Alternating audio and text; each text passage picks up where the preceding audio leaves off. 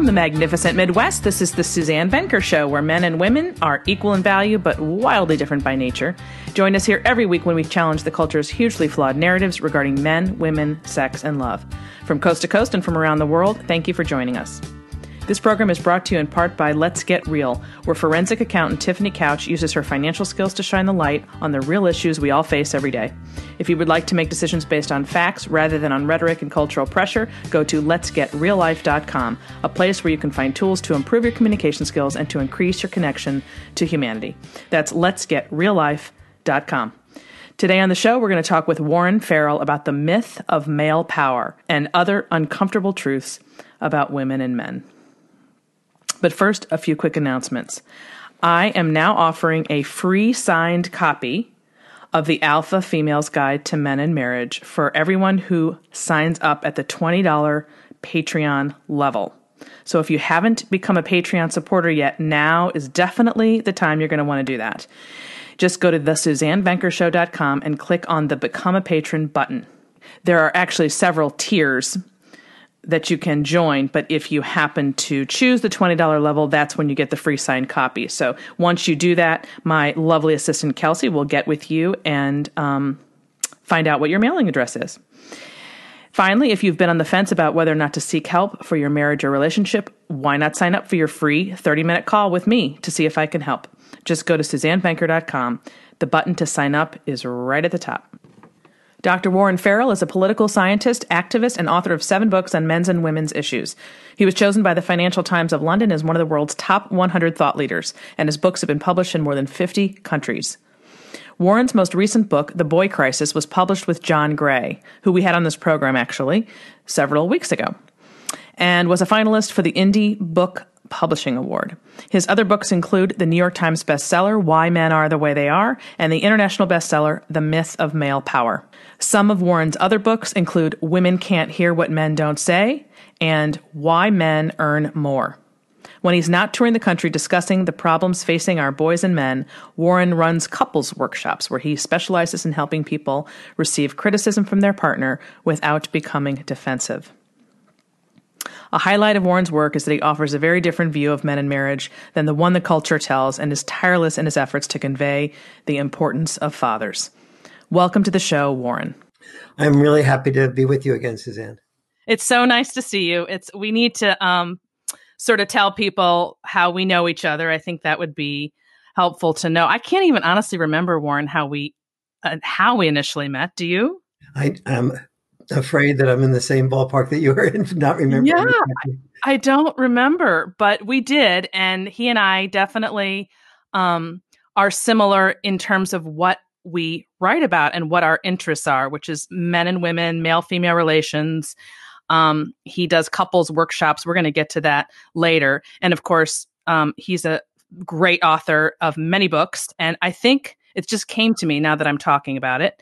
The first book I read was in doing research for my own books. And I can't remember how many books ago that was for me, but it was The Myth of Male Power, which we're going to focus on today. One of the things we're going to focus on. And I was just extremely impressed. And somehow, shortly thereafter, I think we met. And anyway, I don't know how, but I have been to Warren's house for dinner. He was nice enough to have a former publicist of mine and I to dinner one time, and that was lovely. So he has a great home, which I think you do some of your counseling in, don't you? Yes, when I do counseling privately, I do it in the office that you're looking at now.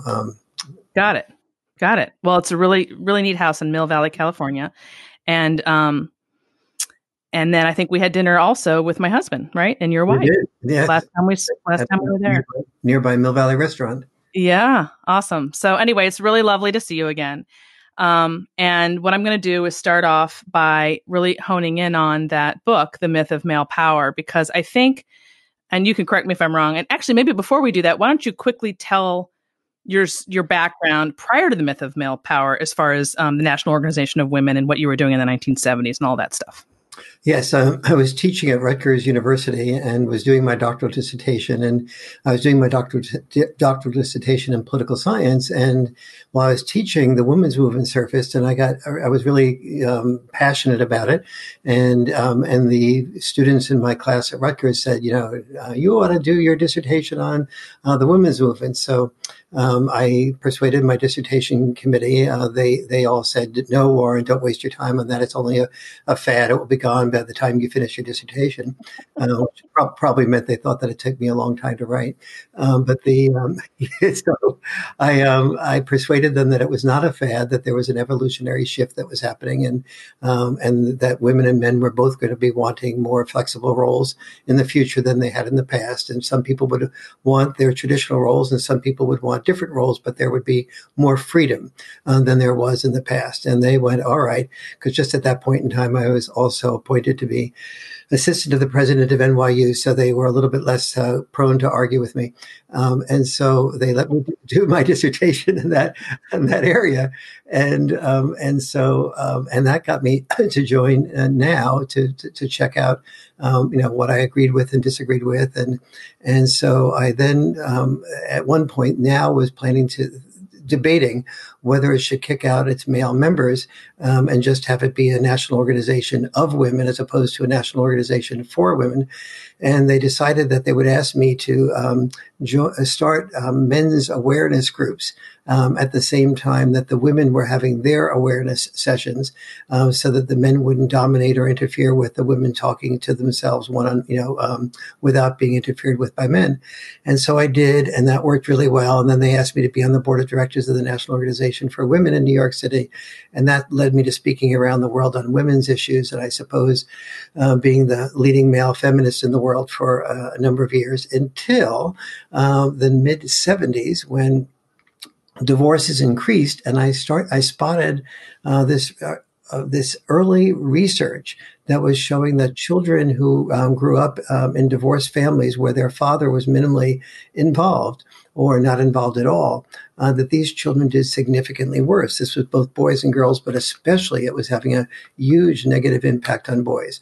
And so I brought this up to the board, and there was sort of like a response, and the response was, Warren, we're getting a lot of mail from now members saying, I hope this equality stuff does not mean that you now people are going to be in favor of women and men both having equal rights to be able to parent the children after divorce, because we as mothers know what's best for the children, and we should have the the right to parent them after a divorce in the way that we want. And certainly, if the men are good men and good fathers, we'll incorporate them. And if not, or if we meet somebody that we want to be married to and want to start a better life and not live with our mistakes in the past, we want to be free to do that. And so I said, well, I would totally agree with women's freedom to be able to have children, to not have children.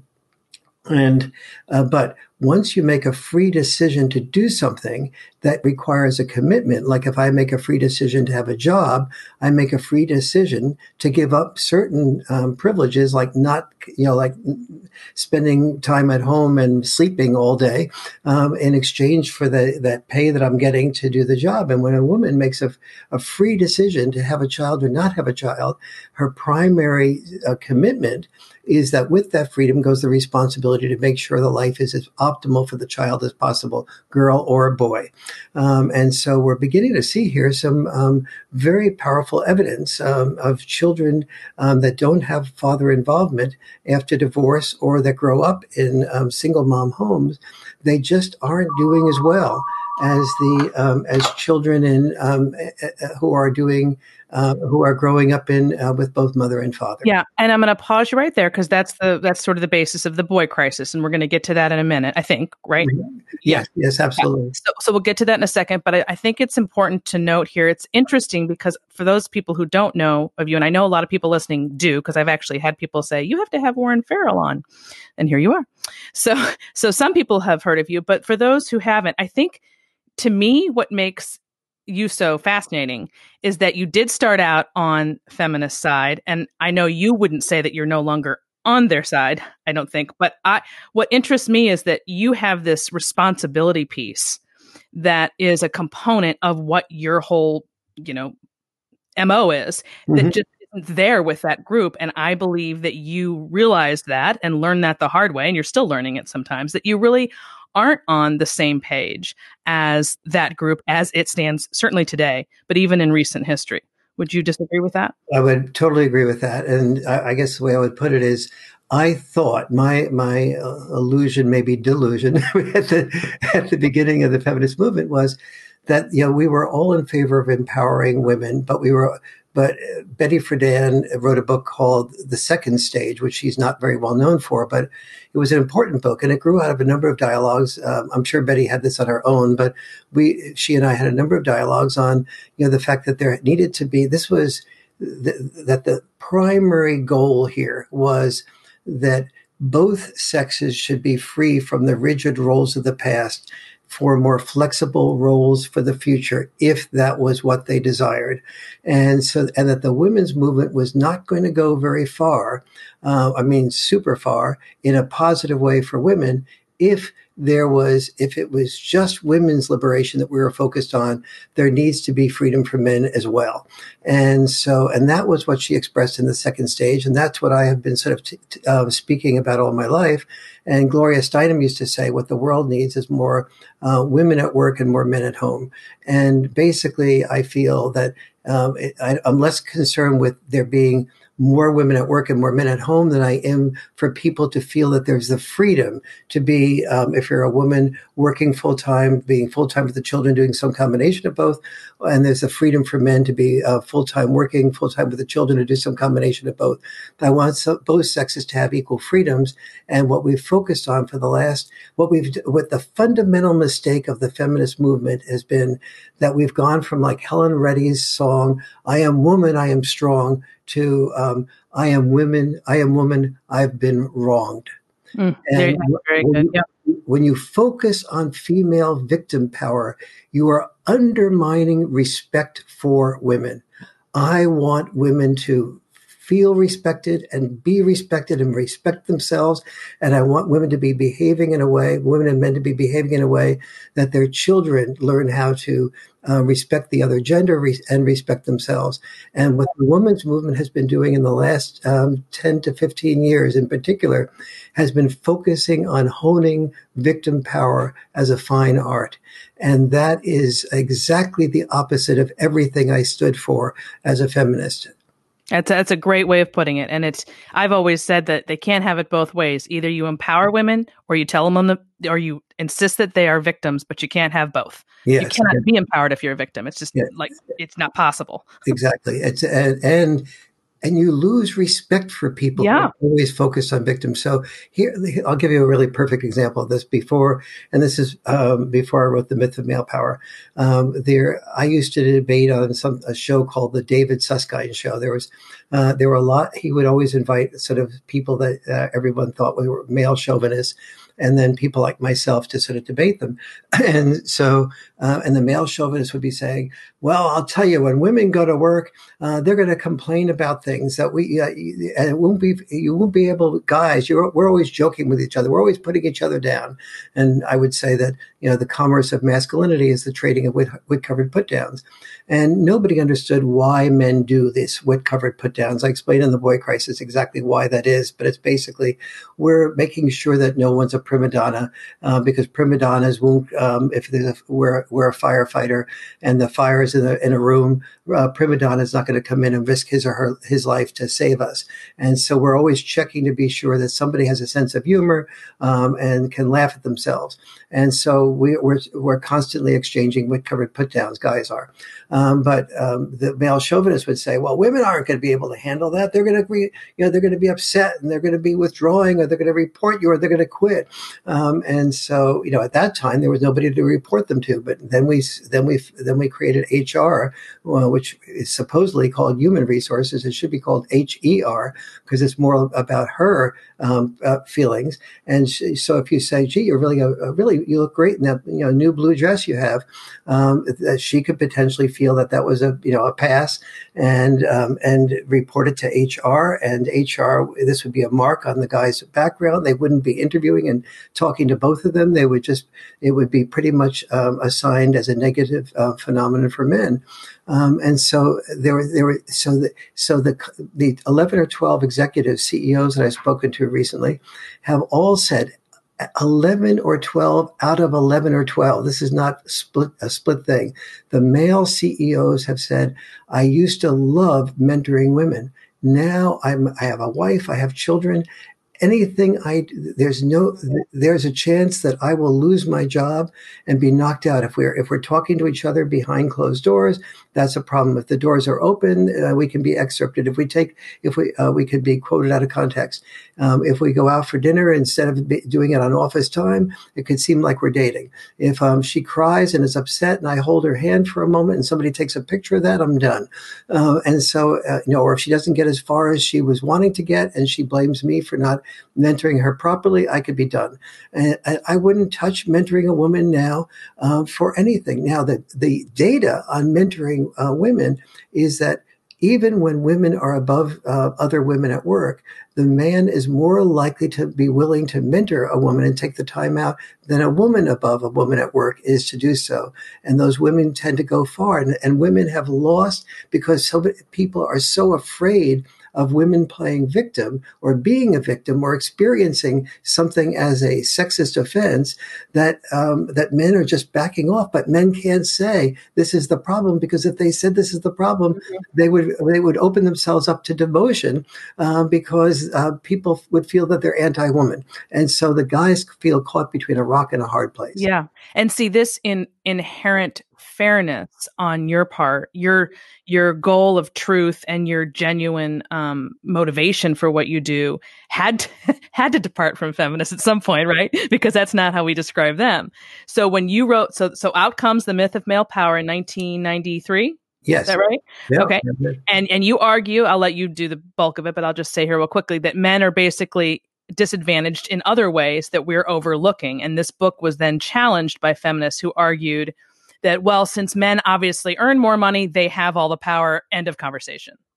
Meanwhile, you write a whole book that basically refutes not only that argument, but every bogus, in my opinion, feminist claim that is still with us today. The entire framework within which modern women base their beliefs are totally upended in this book, The Myth of Male Power. Yes, you're absolutely right. And I really just thought, as you said, I just thought everything through. And so, for example, I also started some 300 men's groups and about 200 women's groups. And I started at the beginning, I was proselytizing to the men's groups, and the men's groups were just sort of like, they weren't saying a great deal. But I was also recording, with their permission, their sessions. And when I went back over for the purpose of a book I was writing, and when I went back over those sessions, I heard the men saying things that I wasn't listening to. And so as I started listening as opposed to lecturing, I started to really hear the pain that men had. So I would hear things like a man saying,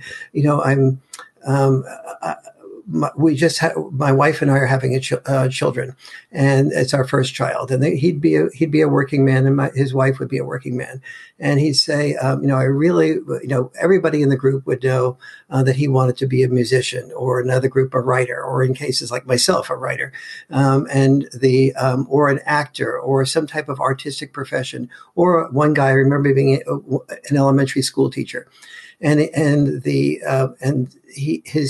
he realized that he wouldn't be able to support his family as responsibly if he was an elementary school teacher. So he felt he had to become an assistant principal, then a superintendent of schools. And he hated being an administrator. He loved teaching.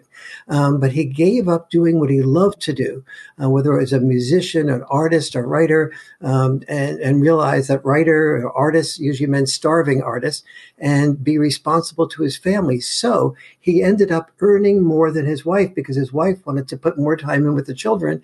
And even if she worked full-time technically, she was working more like 35 hours a week, and he was increasing his full-time work to about 45, 50 hours a week.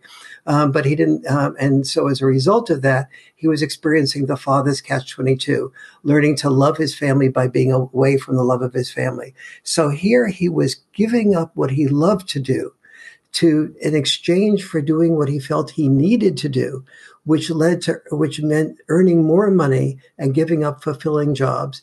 And then he was being accused by feminists as being more likely to be a superintendent of schools than females were. Therefore, he had male privilege, or being more likely to earn more money than his wife was. Therefore, he had more male privilege.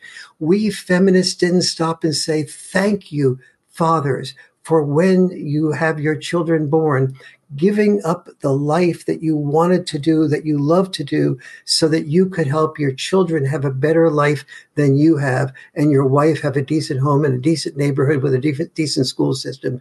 Thank you, guys. We instead said male privilege. I'm going to stop you there because I think you might have known. Well, you probably don't remember. I don't know if we brought it up, but that's somewhat of my husband's story and what he started out doing, and that's exactly the reason. You're right. Actually, he wanted to be a poet. He stayed in school. He got his master's in English, and he had this whole other life in his 20s, and finally realized he wasn't going to make enough. There were other reasons he left. Actually, he got very dismayed by the whole thing. So I can't blame it solely on money, but he did recognize that he wouldn't be able to really have a family, at least not the way he wanted to. Yes. And ended up having to switch gears. And I didn't come into his life until after he had made that move, which I've openly admitted more than once is a good thing, because the reality is I always had planned to stay home, and I would not have married somebody who could not have provided that for me for X amount of years. And fortunately, he agreed. Right. So that's the goal, is to find somebody with whom you have the same value system and you want to go about it by doing the same thing. It's really more about finding that, not telling people how to do it, but just making sure that you've got someone who's on the same page with that. And I have written in the past a big thank you to him, because you're absolutely right. There's no acknowledgement that, I don't know that he's really fulfilled in what he does.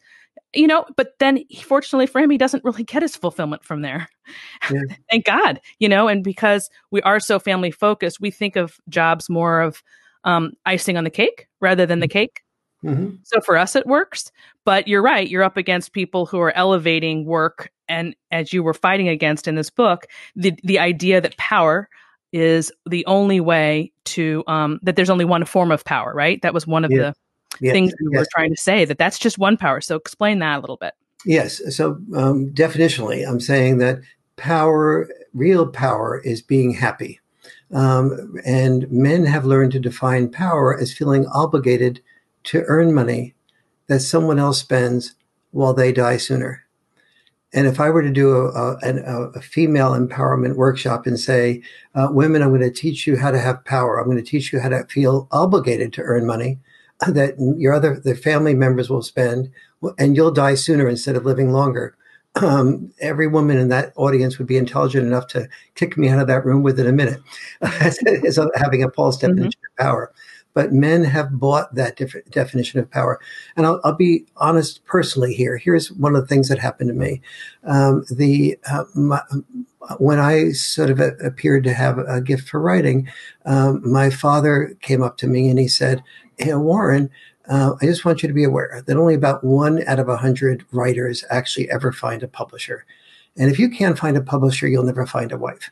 And I started reading and saw that Zelda Fitzgerald, loved F. Scott Fitzgerald, but she made it clear to him that there was going to be no marriage until he had a best-selling book. And for his good sake, his first book was a bestseller, and she did marry him. But the point there being that my father was warning me that as I said, if I couldn't find a publisher, I couldn't find a wife, and he said only about the average amount of money that a book makes for an author is $5,000. We know this. Which is not exactly a living wage. No. Thank God I was home all those years and I did that on the side. Yeah, exactly. So right? Oh yeah. And so this was so that was very, very interesting. But I still went ahead and pursued writing anyway. So years later, I move out to California, and my father comes out to visit me, and with my mother, and my father is talking about things for 3 days, but never asked me a single question about myself. So I asked him to go on a walk with me, and privately I said, Dad, we've been out here 3 days, and you've never asked me a single question about myself. Long pause. Dad says, Warren, I want to keep our relationship good. And I said, Dad, keeping a relationship good does not mean not talking with a person about things that they love and want to do and want to share with you. Long pause. He said, okay, you really want me to be honest? I said, yes, Dad, even if it's something I don't want to hear, I want it to be honest.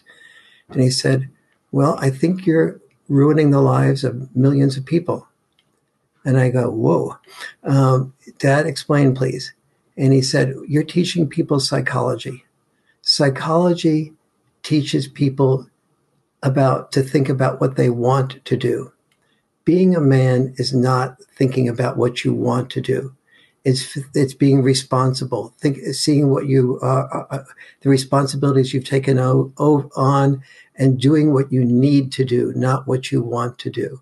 You don't hear me or my father talking about men's rights or women's rights.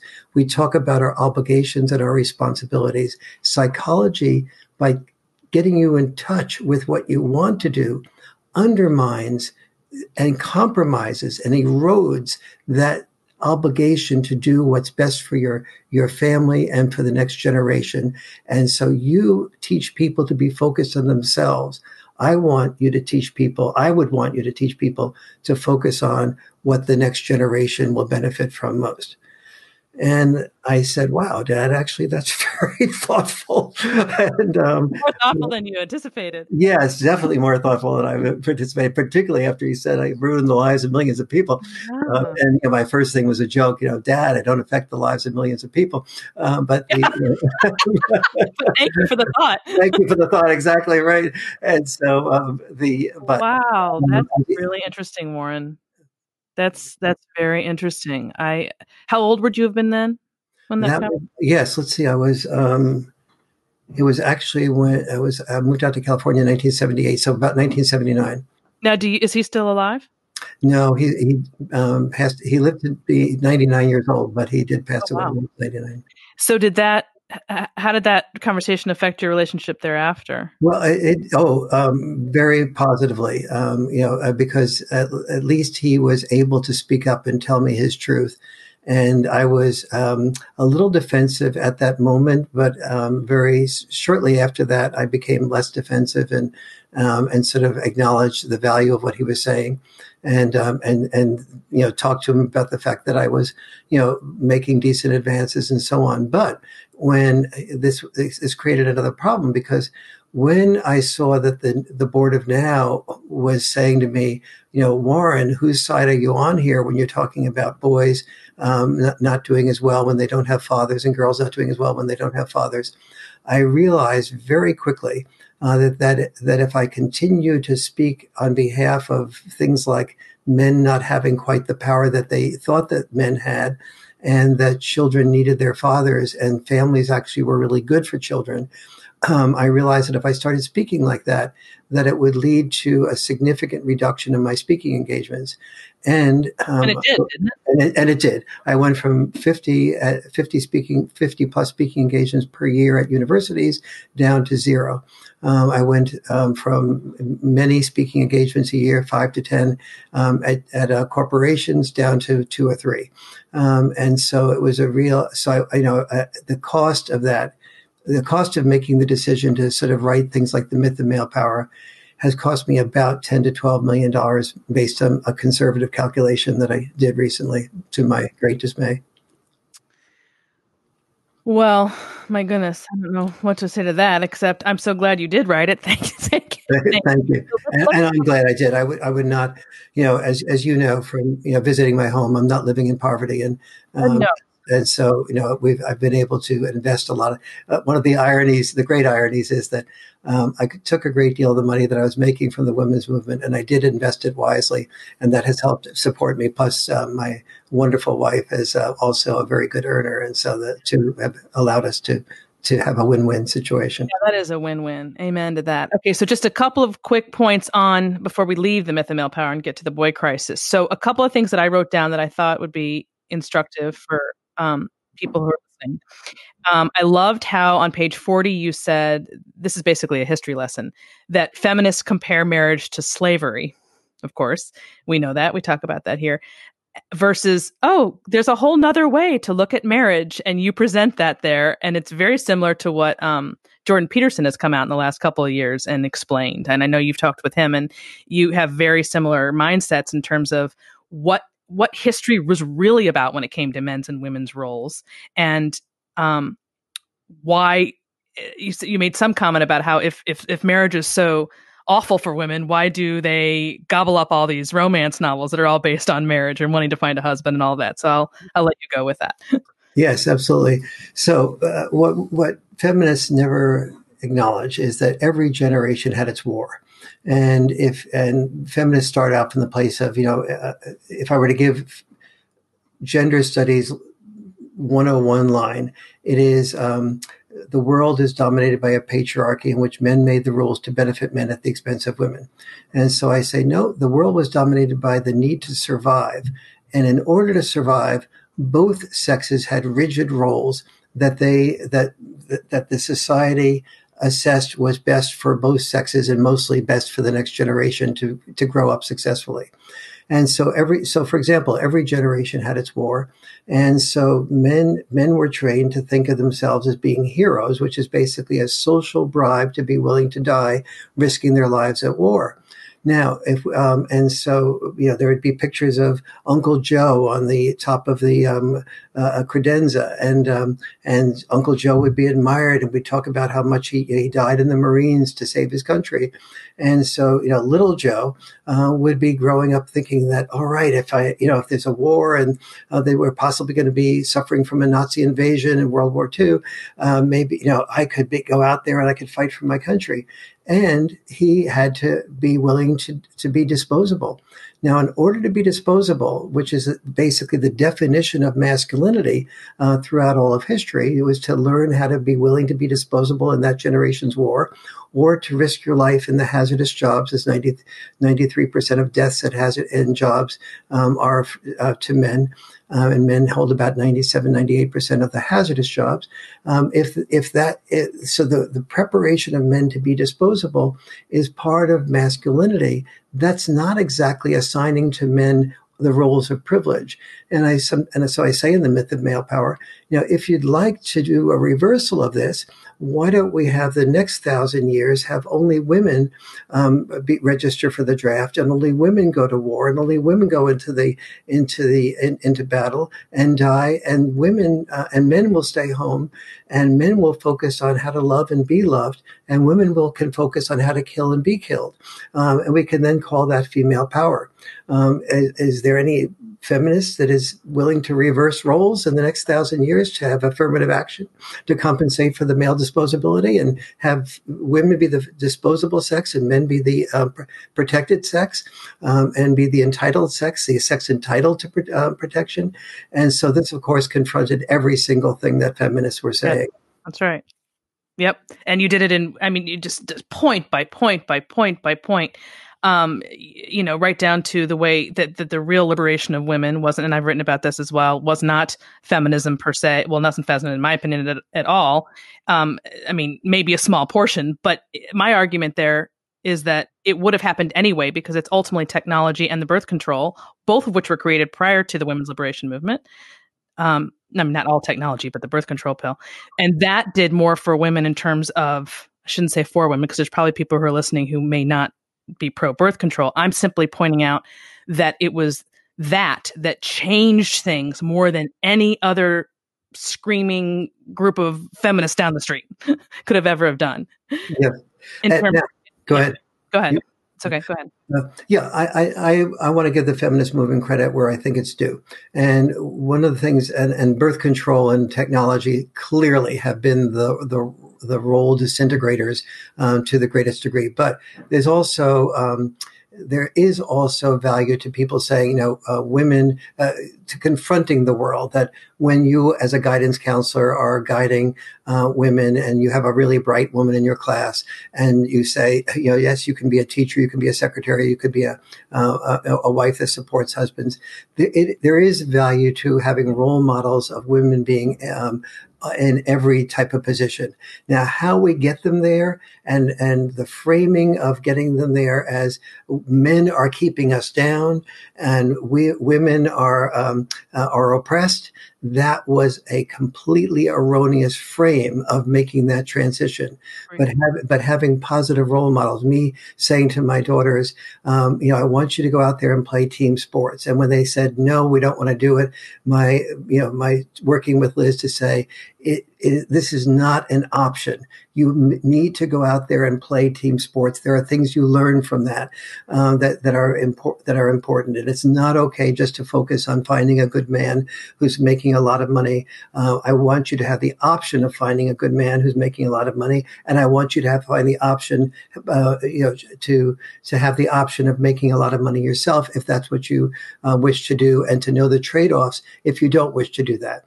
And so, I don't disagree with anything that you said there. And of course, that's exactly how I've raised my daughter. I think probably I'm just a little bit less. I can't separate the way in the second part of what you said, the way in which the message ultimately had to get across versus the way it could have gotten across. I think that's really my beef, right? Because I've done it differently with my daughter, and even with I used to teach and I've worked with a lot of women.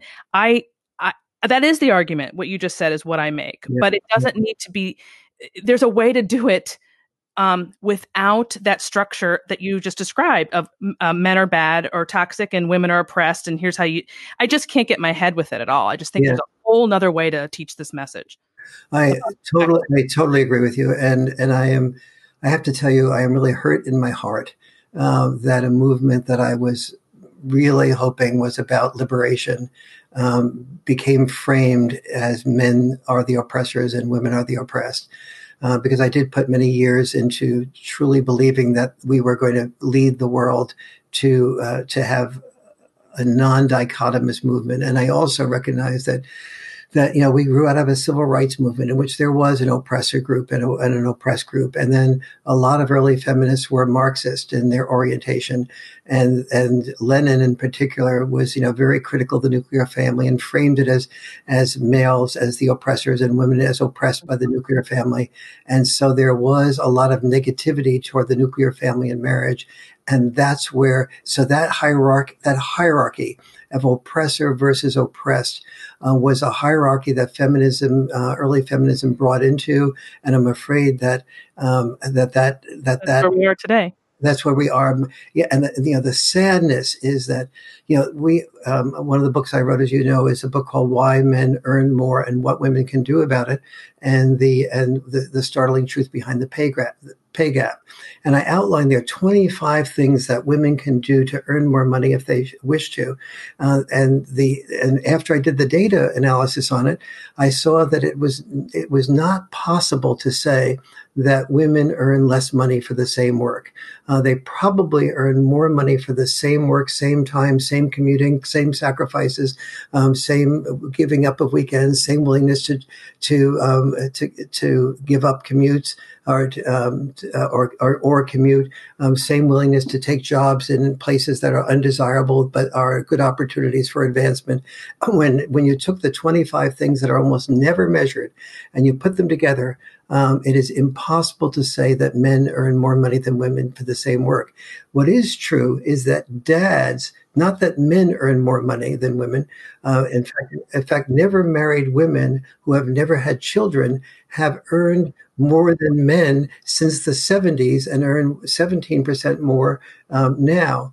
What is true is that dads earn more money than moms do because of what I mentioned before about when a man and woman become a dad and a mom, the dads are far more likely to give up fulfilling jobs, and fulfilling jobs pay less. the road to high pay is basically a toll road, and men are willing to pay those tolls when the children come for the same reason that my dad was talking to me about. And so, and we, the feminist movement, I can no longer say I'm afraid we as feminists, but we as feminists in the old days and the feminist movement today, separate from me, has become so toxic that to this day, we are still unwilling to acknowledge that or say on any way, shape, or form, any level of thank you, men, for anything. Not only, yeah, right. That's one of it, saying thank you, no question, and acknowledging that men and women are different. That's the other piece. Yes, yes. When you got married, things were perfect. You were both in love and life was good. Then somewhere along the line, everything changed. She changed, or maybe he did. Either which way, now your relationship feels, well, hard. I coach husbands and wives who feel lonely, disrespected, or misunderstood in their relationship. So many women today are desperate for their husbands to step up to the plate, to make a decision and to stick to it, to lead rather than to follow. Ladies, you have the power to make it happen. Men respond best to women who are grounded in their feminine core. As for husbands, so many of them want their wives to stop nagging and to just trust them, to smile more and to complain less, to look at them the way they did when they were first dating. Men, you have the power to make it happen. Women respond best to men who are grounded in their masculine core. The secret to lasting love rests in the masculine-feminine dance. Once you master it, your relationship will no longer be difficult. You'll be moving with the biological tide rather than against it, and that makes marriage smooth sailing. If you're struggling in your relationship, if you feel frustrated or alone, I can help. Just go to SuzanneVenker.com, that's SuzanneVenker.com, and click on the coaching button at the top. Don't wait another minute to acquire the mindset you need to find love and to sustain it. It's so much easier than you think. That's SuzanneVenker.com. I had John Gray on a couple of weeks ago. I don't know if you know that. I hadn't mentioned that. Oh, no, I didn't know that. Yeah. He's my co-author for The Boy Crisis. Yes. So we're going to talk about that now, The Boy Crisis. And I don't think I might have mentioned that in the opening. I can't remember. But yeah, so Warren and John did that book together that we're about to talk about. And he mentioned that just forget it. He can't go on college campuses anymore because he can't say anything about, basically his whole life's work about the differences between women and men is no longer welcome. Exactly. And as an example of that, when I was on the board of NOW, even though I didn't have a PhD, I had not written my first book at that point in time. I was offered jobs at Columbia University, and every place that I might have wanted to teach was reaching out to me rather than, and now, like John, I could not get a job at any major university with any normal reputation, that's normally considered a university of high reputation. And so that is deeply sad, because universities of all places should not be protectors of information. They should not be deniers of the desire for free speech. At universities, every perspective should be investigated, invited, and brought to for the students to hear. Today, in the old days, 1968, for example, it was liberals who were in favor of free speech. Mm-hmm. Today, it's much more likely to be conservatives that are in favor of free speech. And the nerve of liberals to call ourselves progressive. Excuse me, progressive is a self-righteous term that suggests that anyone that disagrees with you is regressive. Now, this doesn't mean that conservatives don't have their self-righteousness too. Calling yourself a patriot is a way of suggesting that anyone that disagrees with you is not a patriot. Yeah, I would agree with that. We both need to learn, everyone needs to learn that the single biggest step we need to take forward in this culture today is learning communication skills, to hear each other, to share what we heard in a way that allows the other person to say, that's exactly what I meant to say. Thank you for not distorting me. And then are asking, is there anything I missed about what you said? And is there anything else you'd like to add now that you know the environment is safe? That's what every education process from first grade on should be about at its core level. Since you brought that up, let's come back to the Boy Crisis really quick and just tell people about your couples communication workshops, because what you just said sounds an awful lot like, I think, correct me if I'm wrong, what you teach there.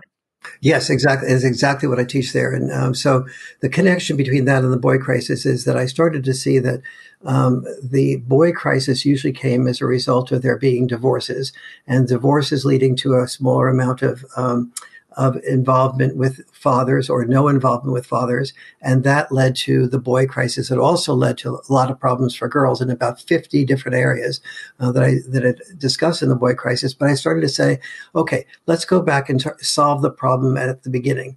And the beginning is, all these divorces. Well, solving the problem of, I don't want to legislate people to have to stay together that hate each other. So how about instead of legislation, there being communication? Okay, dig deeper. I started digging deeper into communication issues and realized that that biologically, all the Achilles heel of almost all human beings is our inability to handle personal criticism from a loved one without becoming defensive. And especially a loved one when we feel that the criticism is given badly.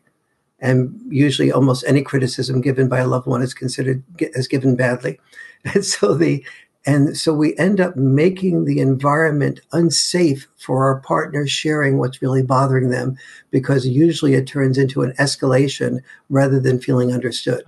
And so I said, okay, and then I started researching that and realized, well, this was biologically natural. If you heard another kinship network or tribe or nation saying a lot of negative things about you, you had to sort of get up your defenses so that you weren't killed by a possible enemy, or alternatively kill them before they kill you. And so what was necessary for survival, which was defensiveness and taking the offensive, was fundamentally not. It was dysfunctional for love. And so I started to ask myself, is there a way of getting around this? And active listening was the best way of getting around it. However, the active listening was good for the person who was sharing their concern, but it often let their partner feel very criticized, and not only criticized, but also feeling that they had to repeat the criticism that their partner was giving them. So it took away their defenses, and then when they were defenseless, made them more vulnerable.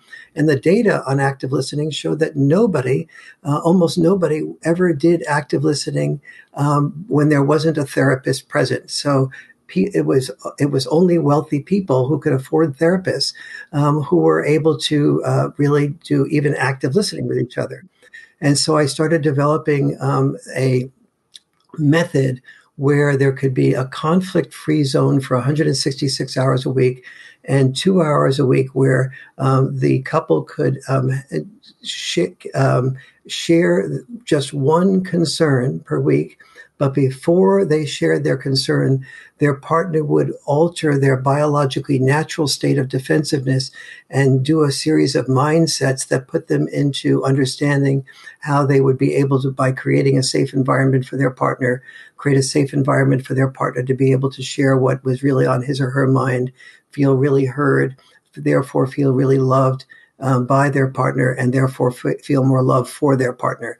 So this is, the tip of the iceberg of something that was it takes a full weekend to do it.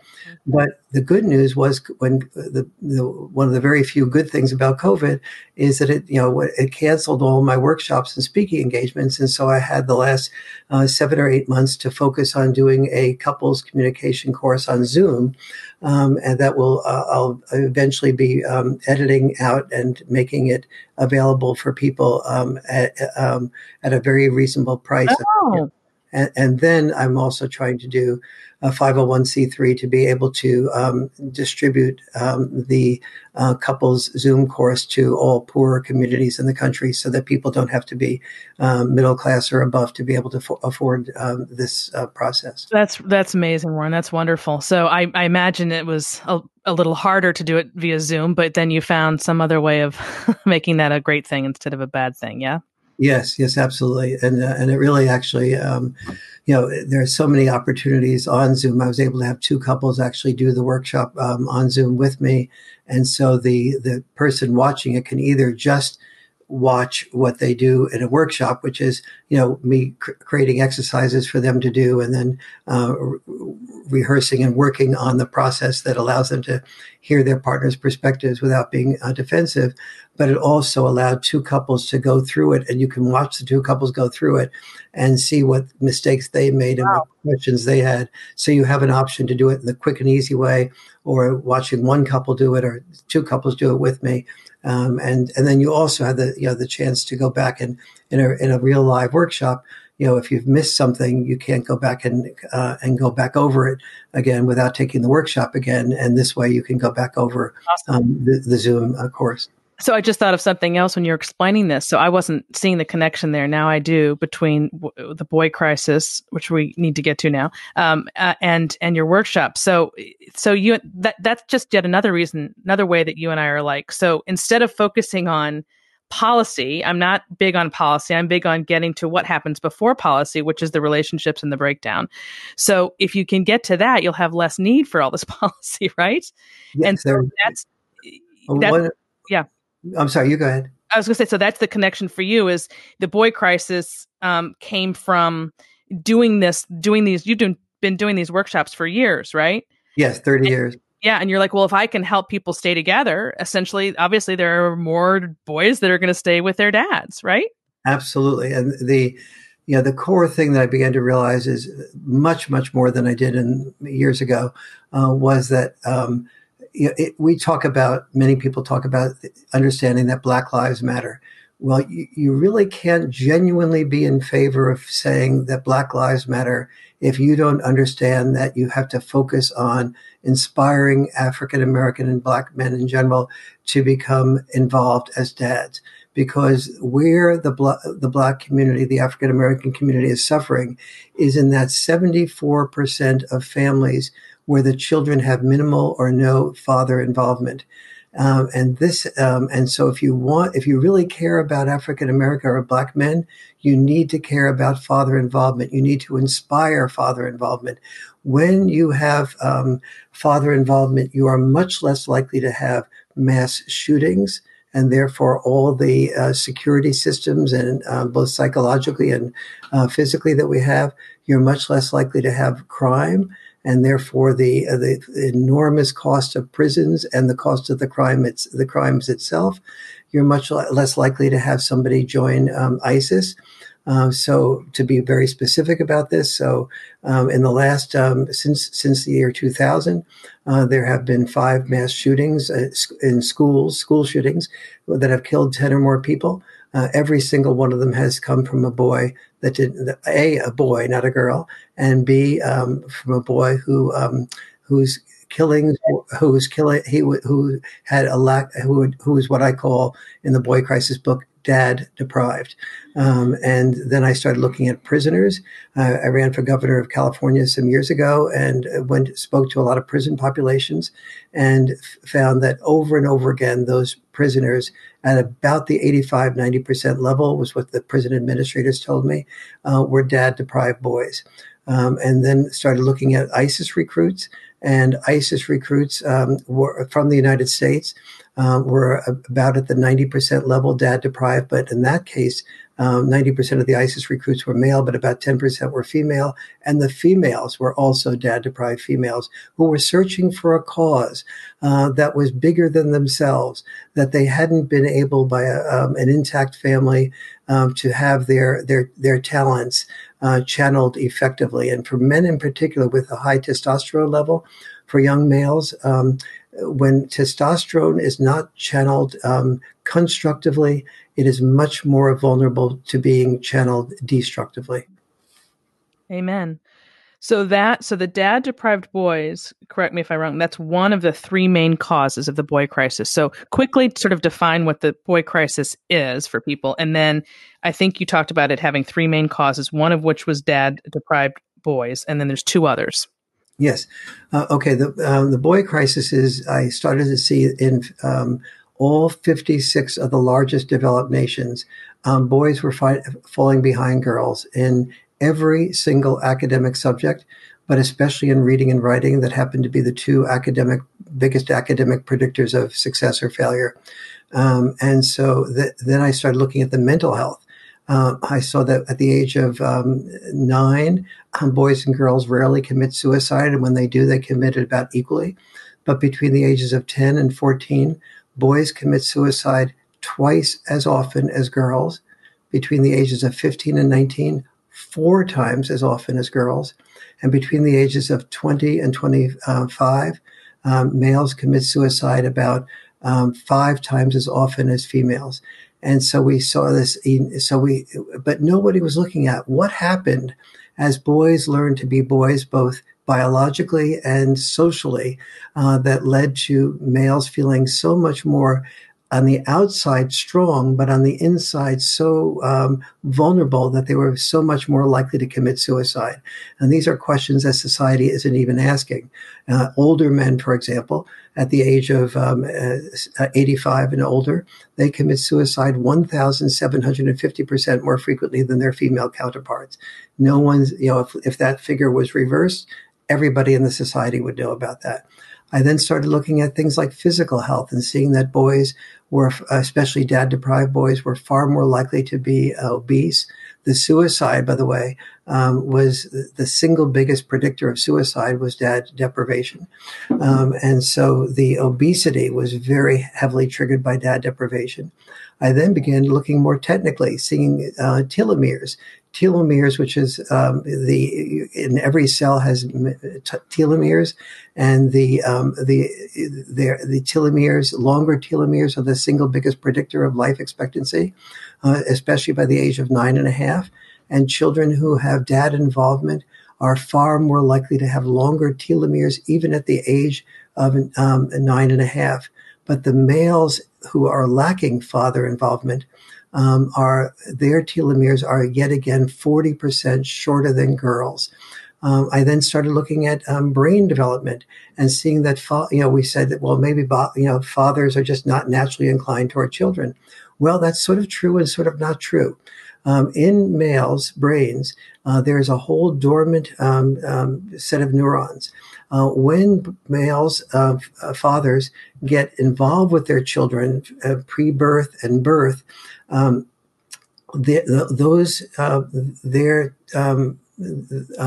neurons connect in such a way that their brain develops a whole equivalent of a dad instinct of protection and oxytocin and other hormones that allow the dad to be very focused on on nurturing the child, but in a different way than the female hormones allow for that when a child is born. And so understanding what is how much potential there is for nurturance and connection, but also understanding, as I talk about in the Boy Crisis book, that there are 9 significantly different ways that I would label dad-style parenting versus mom-style parenting. That is so important for, as a result of biological differences, dads and mamas parent very differently, but the children who do best are ones that have checks and balance parenting, the ones that have a proper tension between dad's method of parenting and mom's method of parenting. So mom might say, no, sweetie, you're too young to climb that tree. And dad will say, well, you can go ahead and climb that tree, just be careful. And dad and mom may have an argument about, what's right and what's not right. But as a result of that discussion, if it doesn't become an argument that's destructive, the child gets to climb the tree, but within a certain amount of limits, and maybe with dad under the tree in case the child falls out and doesn't get a concussion. And so mom and dad work out a compromise where the children get the best of both worlds. And the best of both worlds is not what dads usually think, but when dads do their homework, they find out that climbing that tree actually increases the child's psychomotor functioning, increases the child's IQ. Dads rarely say to moms, I want that child to climb the tree because it will increase a lot of biological functions that are positive for our children by learning to do things that have risks but yet a safety net of protection. The same type of thing comes with roughhousing. Dads will tend to roughhouse much more likely than moms. And I've never heard a dad say to a mom, sweetie, I want to roughhouse with the children because the more roughhousing I do up to a point, the more the children are likely to develop empathy, the more they're likely to develop social skills, the more they're likely to develop postponed gratification. Well, I've never heard of a dad that even knows that. Mm-hmm. And so, one of the reasons I focus on that a fair amount in the Boy Crisis book is to say, dads can't be blamed for not saying what they don't know and what nobody explains. And moms can't be blamed either, because moms can't hear what dads don't say. And so we need to understand how our biological differences create different parenting styles, and that the children who do best are the ones that have a balance between both sexes' parenting styles. But that also means that dad going away and being away from the family and just earning money it does not lead to the very best children. But that after you earn about $60,000, $70,000 a year, depending on where you live, dad's time is more important than dad's dime. I couldn't agree more with you. I think that I'm anti-workaholic no matter what sex you are. There's a fallout from that. It's a choice that you make, whether you're a dad or a mom, that, it's not so much, it's just the reality. It's just the reality of the trade-offs, right? If this is what you choose to do, you're going to be less effective at home, and there are going to be problems at home. The more you're at work, the more you're at the office, the more problems you're going to have at home, and sort of, it's just a trade-off. That's it. And absolutely. Yeah. And it's a trade-off plus, meaning that almost no person understands, especially men, tend to not understand how the qualities that it takes to be successful at work are in tension with the qualities it takes to be successful in love. And so, did you steal that from me? Do you know that's my tagline? I did not. I seriously. As you know, I wrote about exactly what I'd say. The myth of male power, but oh no! Oh my gosh! No, that's over and over, and that's sort of the message of my coaching and trying to explain that all those skills that of course it's specified to women in particular, but you're certainly right. It doesn't matter whether you're talking about a woman or man. But for me, when I'm talking to women, I'm having to get them to understand that everything that they've been taught their whole lives may work in that domain. But that's why you're struggling in love, because it doesn't work over there. Exactly, and so skills for that. I'm so glad we both are both. Well, if we were more modest, we would not say great minds think alike. But what the hell? We really do. We really do think alike, Warren. That's really great. And and so just if someone's listening to this, and especially if a man's listening to this, let me just share an example of this. So you're a CEO, let's say, or a president of a company, a high level, and say you're at Boeing, and somebody is an engineer and is trying to convince you that their engine at their company is the one that Boeing should buy. And so you're thinking, okay, how does this mesh with who else might be selling me an engine from somebody from another company? How does this mesh with my Chinese market, with my European market? And you start peppering the sales executive with all those questions as they're talking or whatever. So while they're talking, you are also self-listening. You're listening to yourself have doubts, and you're interrupting as often as is reasonably polite and to do so. So that helps you be a really good CEO. But you take that same skill set back home, and your wife or your children are talking to you about their day at school or their day at work or at home, and you're constantly thinking to yourself while they're talking, well, what about this, and why didn't you do this, and here's a better solution, and so on, and they feel unheard.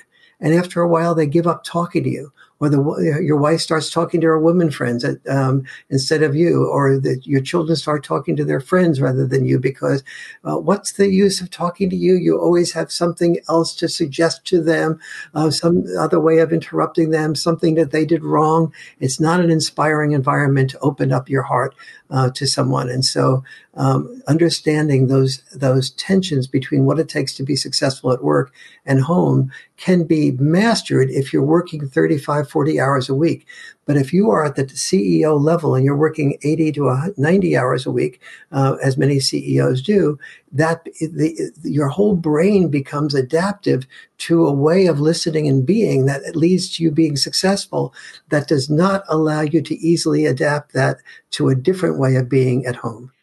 This is so interesting that this has come up. I don't think I've ever talked about this with you, but I literally just had a session this morning with a wife, and she and her husband, same exact story. I can barely get them to, or her, because I work primarily with the women, to implement these skills until the schedule that they've created, it gets figured out, because you're right. They're in such work mode that they're bringing this, well, in addition to what you're talking about, they're also bringing exhaustion and, not eating on schedule and just a lot of physical difficulties to the table. But, I think that just happened with her husband this morning, where he's just coming in and sort of continuing his work mindset with correcting her, and it does go both ways. I do, like I said, work primarily with women because I do find in my experience that it's women who struggle more with the criticizing and the controlling than the men do, by and large. I think that the kind of people you're talking about who work 60, 70, 80 hours, they definitely fall into that category. But honestly, they're not even the average husband today, because we know that men are falling behind women in terms of earnings, right? So a lot of the people that I work with, their husbands are not in that category, and so it turns out that they are in that category, the women, and they're the ones who can't turn it off. Yes, absolutely. Yeah. And women do have, as a rule, a harder time in the turning off process. The brain structure is, as we all know, is much more interconnected. The left and right hemispheres of the brain are much more interconnected for women, and so it's harder, as a rule, for women to compartmentalize. My wife is a very hard worker, and when I first met her, after a while, she was talking about her work as we were in bed, and she sort of just was tired and she fell asleep. And in the morning, she woke up and finished the sentence that did not happen. That did not seriously did happen. Not a single ounce of exaggeration. Oh my God, I've never literally finished the sentence that she fell asleep in the middle of the first thing in the morning. And it's sort of like the ultimate example of that. Oh my goodness. But you said something very important a minute ago about complaining. So there are four things that I call love's biggest depleters. One of those is complaining.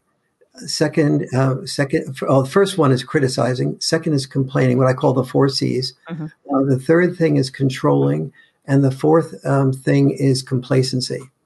Women are oriented toward criticizing their husbands more frequently than men in their protective instinct tend to be of the female. They are more likely to complain, but oftentimes they perceive that complaint not about being about their husband, but they may go to the restaurant their husband chose, and criticize the food at the restaurant without realizing that it might come across to the husband as being criticizing the choice of that restaurant. The third is complacency. Both sexes are guilty of that, of taking the other one for granted. And the other one is controlling. And many people say, well, I'm not controlling. But if you're complaining and criticizing a great deal, then the person hearing the complaints about their behavior or the criticisms about their behavior feels controlled by you as a condition for your stopping the criticism. And so it's really important to sort of understand and be able to talk about how you feel when you feel criticized, and also to understand the difference between the perception of criticism on the part of the criticizer versus the person being criticized. The person criticizing almost never sees himself or herself as criticizing. They see themselves as making a suggestion for the improvement of the relationship.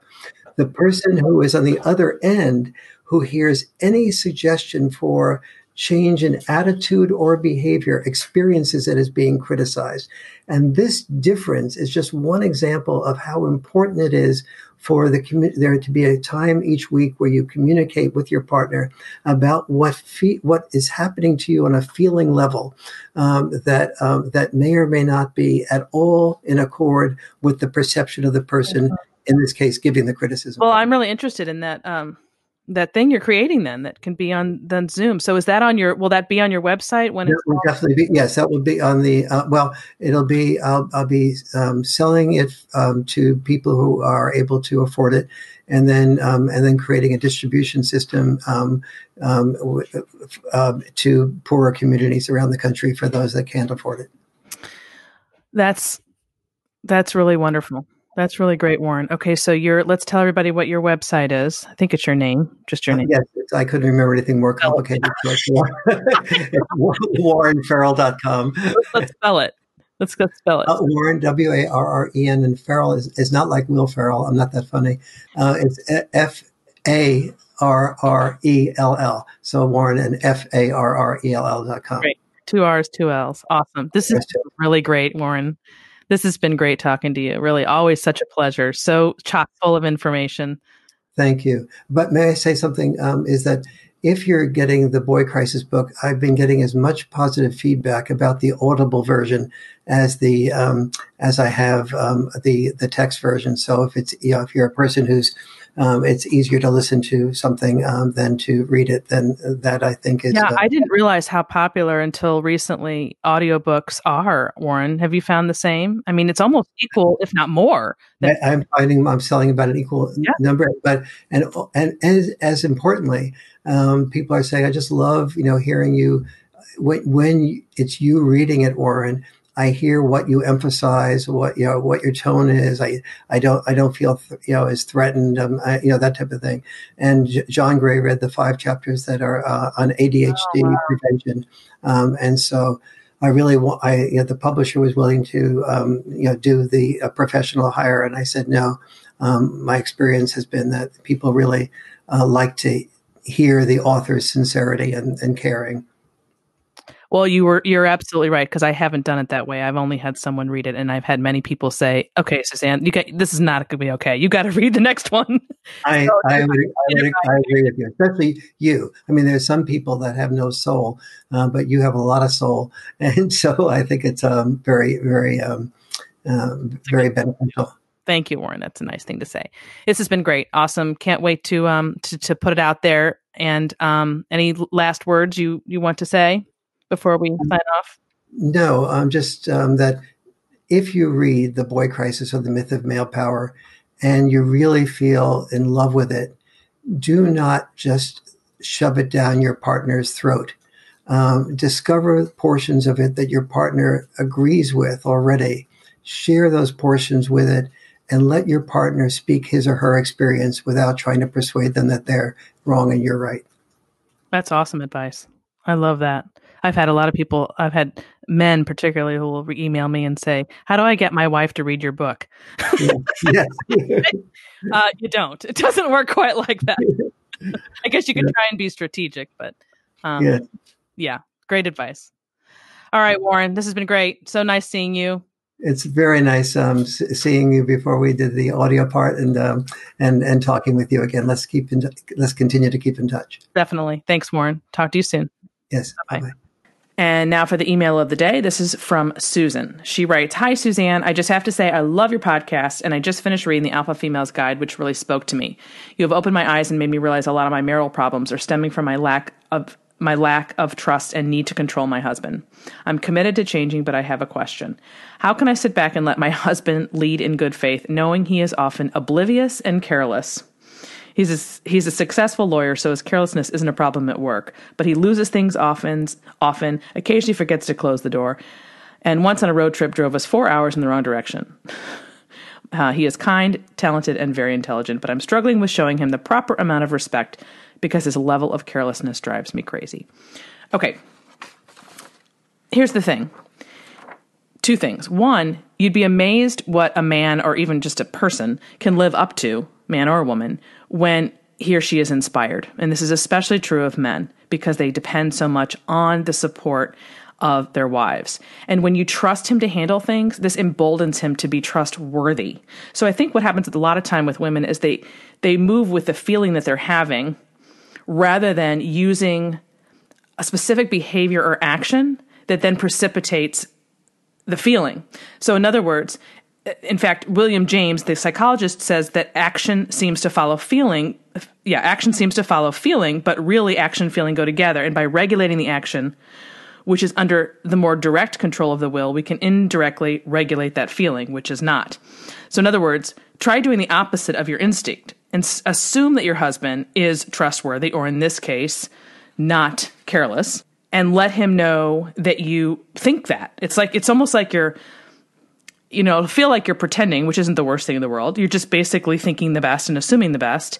And that emboldens him, even if it takes some time. If you're consistently doing this over time, it's going to make him empowered to rise to your level of respect, if that makes sense. So respect isn't something that you don't have to feel it every time you give it. I guess that's a really good way of putting it. You don't have to feel it to give it. You have to feel it in that moment, I should say. Hopefully you respect your husband in general. But in that moment, you don't have to feel it to give it. Just give it consistently, and you're much more likely to get a better result than if you're constantly assuming he's going to fail. I hope that helps and makes sense. And that ends this hour of The Suzanne Venker Show. Don't forget to tune in next week when we talk to author and psychoanalyst Erica Komisar about the emotionally unavailable mother. Finally, don't forget to continue the conversation on Facebook. Just type in The Suzanne Venker Show in the Facebook search bar and you'll find it. Also, please recommend this podcast to one friend you think would enjoy it, and don't forget to leave us a review on whatever platform you're now using. Finally, if you have a question or comment for me, you can email me at suzanne@thesuzannevenkershow.com. Thanks for listening, everyone. Have a great week.